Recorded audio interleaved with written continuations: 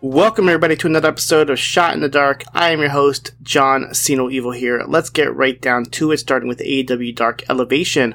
Marina Shafir and Nyla Rose defeated the team of Leva Bates and Charisma, making her debut in AEW. No Vicky Guerrero with Shafir and Rose, as Paul White continues to talk up the issues within that camp, but Shafir was able to trap Charisma and Greedy for the submission win.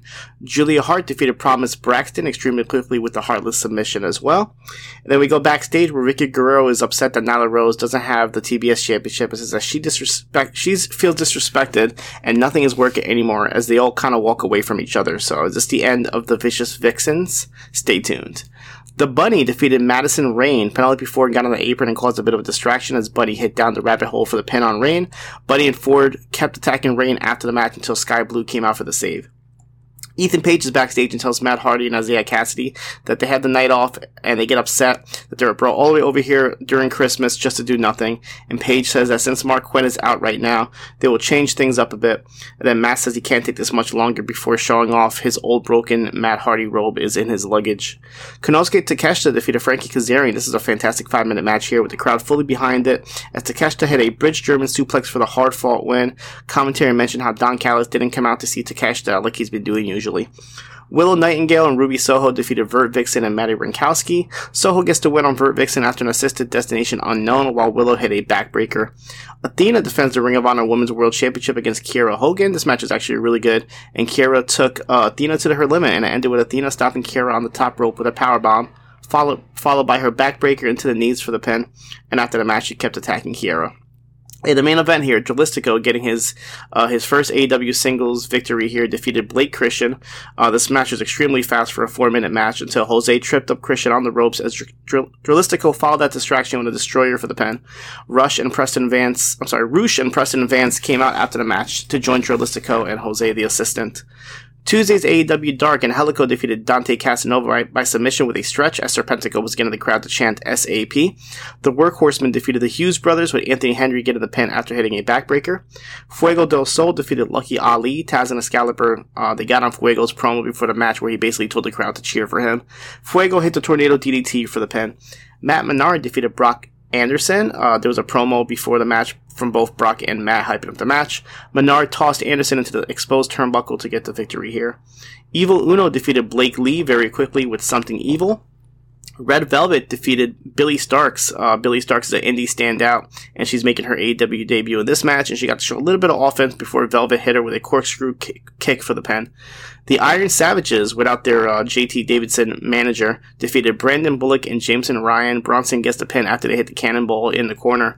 Diamante defeated Mafiosa, aka Valentino Rossi, and Adriana Gambino from One Wrestling. Diamante ends her quickly, though hitting the code red. In the main event here, AR Fox defeated Slim J. Sonny Kiss and Jeeves K of the Trustbusters kept getting involved on the outside, but Fox hit the 450 splash for the pin on the longest match of this show, going about 9 minutes or so. We go to Impact Wrestling. Before the Impact, Taylor Wilde in her new Wild Witch gimmick and getup here defeated Kylan King, who's making her Impact debut. Wilde gets the win with a neckbreaker. For the Impact Knockouts World Tag Team Championships, we have Jessica and Rosemary, using the Freebird rule here, defending the tag team titles against Deonna Purrazzo and Giselle Shaw. Taya Valkyrie was in the corner of the Death Dolls here. Deonna and Giselle ended up butting heads, but Rosemary hit the spear on Giselle, and Jessica gets the pin on her to retain. Jordan Grace and Mickie James had a segment backstage where Grace said that she never said that she didn't think James could be Tasha Steelz. She wants her to be her and then face her at Hard to Kill. Giselle Shaw and Deonna had a quick stare down backstage where they both said that they're not going to team up ever again. Sami Callihan comes to the ring and calls out the design. Callihan tells them that he's not there to fight them or to have a truce, but he says he wants to join the design. But they said that Callihan will never be one of the chosen to join them, and they end up just attacking him instead. Backstage, Josh Alexander tells Tommy Dreamer that he forgives him if this means that he will leave him alone. Mike Bailey defeated Yuri Uemura. These two were having a great match, and the fans started chanting for tables for some reason. Bizarre recent fetish for tables from wrestling fans. I feel like every single show they're just chanting for tables. But the ending came with Yuri Uemura hitting a German suplex, but Speedball coming right back with a kick in the corner and the ultimate weapon for the win. Kenny King then cut in a video live from the Arena Mexico saying that he was too good to fight Bailey. Heath, Rhino, and the major players are backstage trying to ask Scott D'Amore for a tag team title shot before the Motor City Machine Gun says that both teams will get one, along with Chris Bay and Ace Austin at Hard to Kill in a 4-team elimination match, as they made Matt Cardona versus Chris Sabin in a singles match for next week. Then we were supposed to get Johnny Swinger and Zeke Dice versus Jason Hotch and John Skyler, but Bully Ray comes out instead and attacks Hotch and Skyler and calls out Josh Alexander. He handcuffs Hotch and tells Alexander that he could save him, but he's not here. Alexander does show up. He comes out with a chair and he lets Hotch free. And then Hotch and Skyler start attacking Alexander, and Bully Ray joins in on a 3-on-1 attack, and they tie Alexander to the ropes. Ray teases hitting Alexander in the head with a chair, but Tommy Dreamer comes out for the save. So Hotch and Skyler distract Dreamer as Ray low blows him and pile drives him, and then Ray kept attacking Dreamer in front of Alexander using ladders and chairs. After Alexander asks Scott D'Amore to make the title match a Hard to Kill a Full Metal Mayhem match, and Scott D'Amore agrees to it, but until then he is sending both of them home, so there is no interaction between them. Steve Macklin versus Rich Swann went to a double countout.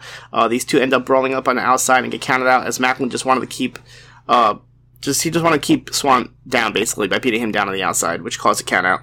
And they kept brawling until officials had to come out and split them apart. And the main event here, Jordan Grace and Mickie James defeated Tasha Steelz and Savannah Evans. Grace tagged herself in at the end and hit the Muscle Buster on Steelz for the pin, but James wasn't happy about this and got in Grace's face as they brawl a bit to end the show, ended with James taking Grace out with a chick kick.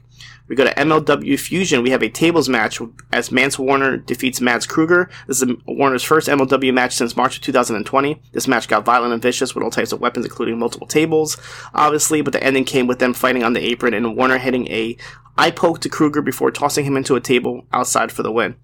Alex Kane has a Peach Days prize fight open challenge here, and he defeats D3. D3 making his MLW debut. He's appeared in AEW and WWE before. Kane hits a bunch of suplexes and easily gets the pin with his foot on D3's chest, and then Davey Richards runs out after the match but gets stopped by the Momaye Fight Club, who end up jumping him. Alex Hammerstone cuts a passionate promo backstage talking about EJ and Duca, and says that on January 5th they will have a last man standing match. In the main event here, Taya Valkyrie defends the Women's World Featherweight Championship against Lady Flamer. Before the match, they played the Canadian and Mexican national anthems, and then Taya gets the win after hitting Road to Valhalla. Woman of Wrestling was actually a best of the beast, showing some of her best matches, but it does end with some security footage showing two unidentified people coming out of a car and attacking the beast with a baseball bat. So we have a mystery angle here in Woman of Wrestling as she was cleared to come back from her injury. It looks like she might be down again. Instead of NWA USA, NWA actually aired a Christmas special on their YouTube channel this Saturday, which had the Fixers defeated Alex Keitel and Shepard Lutz with a Wrecking Ball Legursky getting the pin after a double chokeslam. Eric Jackson defeated Soda Pop with a bridge German suplex. The Country Gentlemen defeated Rolando Freeman and Rush Freeman with Anthony Andrews pinning Rolando after him and AJ Kazana hit a spinebuster clothesline combo. Rhett Titus defeated Gags the Gimp with a belly-to-belly suplex. Ella Evie and Roxy of Pretty Empowered defeated the debuting Renegade Twins. The Renegade Twins have been all over AEW Dark in the past, but Envy gets the pin after Kenzie Page distracts the referee, and Envy uses the title belt to get the pin and the win. And Kratos defeated the debuting Blake Troop, a former MMA fighter who's done some wrestling as well, after Kratos hit a rising knee strike for the pin. And throughout this show, there were special holiday messages and gift exchanges as well. We go to NWA Power, which was a special Superpower episode, as Jordan Clearwater defended the TV title against Mercurio after some distraction from Austin Idol and the Midas Touch. The Mortons defeated the Fixers in a non-title match, with Ricky Morton rolling up Wrecking Ball Legursky for the pin. Jeremiah Plunkett defeated Garrison Creed and Trax in a triple threat match after hitting Creed with a pile driver. Damage defeated Question Mark 2 after Aaron Stevens took out Question Mark 2 with his loaded glove. Camille defeated Kenzie Page by disqualification after Ella Envy gets involved. Pretty Empowered tried to attack Camille after the match, but she takes them both out with a double spear. And the main event here, Idolmania Sports Management's Scion, Jordan Clearwater, and Tyrus defeated Joe Alonso and La Rebellion, with the story being that Alonso was being in the whole match, and when he finally tagged out, he just tags himself and still being fatigued, and he gets taken out by Tyrus with a Tongan Death Grip for the win. NXT Level Up, Charlie Dempsey defeated Miles Bourne. Nice match here with Dempsey hitting a bridge half-and-half suplex for the pin. Sol Ruka defeated Danny Palmer. Ruka again hitting her corner cutter that she now has a name for, calling it the Soul Snatcher that she uses to get the pin on Palmer. And Trick Williams defeated Hank Walker. Really good showing from Walker here, but Trick is able to stop him with a trick kick for the win. New Japan Pro Wrestling Strong, Peter Avalon joins Ian Riccaboni and Alice Kozlov on commentary for this show, as Lince Dorado, making his New Japan debut, teams up with Mascara Dorado, so a little Lucha House Party reunion here. They defeat the team of Cody Chun and Guillermo Rojas, who form C4. Real fun match here with Lince hitting a shooting star press on Chun for the pin. Bobby Fish, also making a strong debut, defeated Kevin Blackwood with an Avalanche Falcon Arrow that looked very impressive. Homicide came out after the match and brawled with Fish until David Finlay came out and scared Fish away with a shillelagh. Homicide and Finlay then teased fighting each other before shaking hands. And the main event here for the New Japan Strong Openweight Championship, Fred Rosser defends against JR Kratos. This match is pretty wild. Had some wild spots like Rosser hitting a tombstone on the outside and Kratos leaping into Rosser into the crowd, and eventually Rosser put a sleeper hold on Kratos until the referee stops the match. Then Avalon came off a commentary for this match and challenges Rosser for the title, and he accepts, but then Avalon attacks him from behind, and they brawl until the rest of the Strong locker room comes out to stop them. On WWE main event, Cedric Alexander defeated the debuting Andre Chase. Chase had an insert video before the match, and then he started cursing out the producer as he was trying to wrap him up. And then commentary brought up that these two have had a rivalry in the Carolina independent scene. And these two even go further way back as when the Barada brothers fought Cedric and Caprice Coleman in Ring of Honor over 10 years ago. But good match here with Cedric hitting a brainbuster for a pin and going on a 7 in a row against NXT competitors. And then Mustafa Ali defeated the debut Axiom. They had a backstage segment before where Ali didn't shake Axiom's hands and said that he had to earn his respect in the ring tonight first. Fantastic match here from these two with Ali winning after hitting a 450 splash. I like how Cedric and Mustafa are like the gatekeepers of the main event for all these NXT people, and Cedric is just kind of running through them while Ali has to earn their respect. So I like how they're actually playing this up as an ongoing storyline on main event that makes it a little bit more interesting. There was no WWE Network editions of the week, so nothing to cover there. And that is it for me this week. A little shorter episode, as I'm sure will be next week as well with the holidays and a lot of best stuff shows happening. But don't worry, I'll still be here for another episode of Shot in the Dark.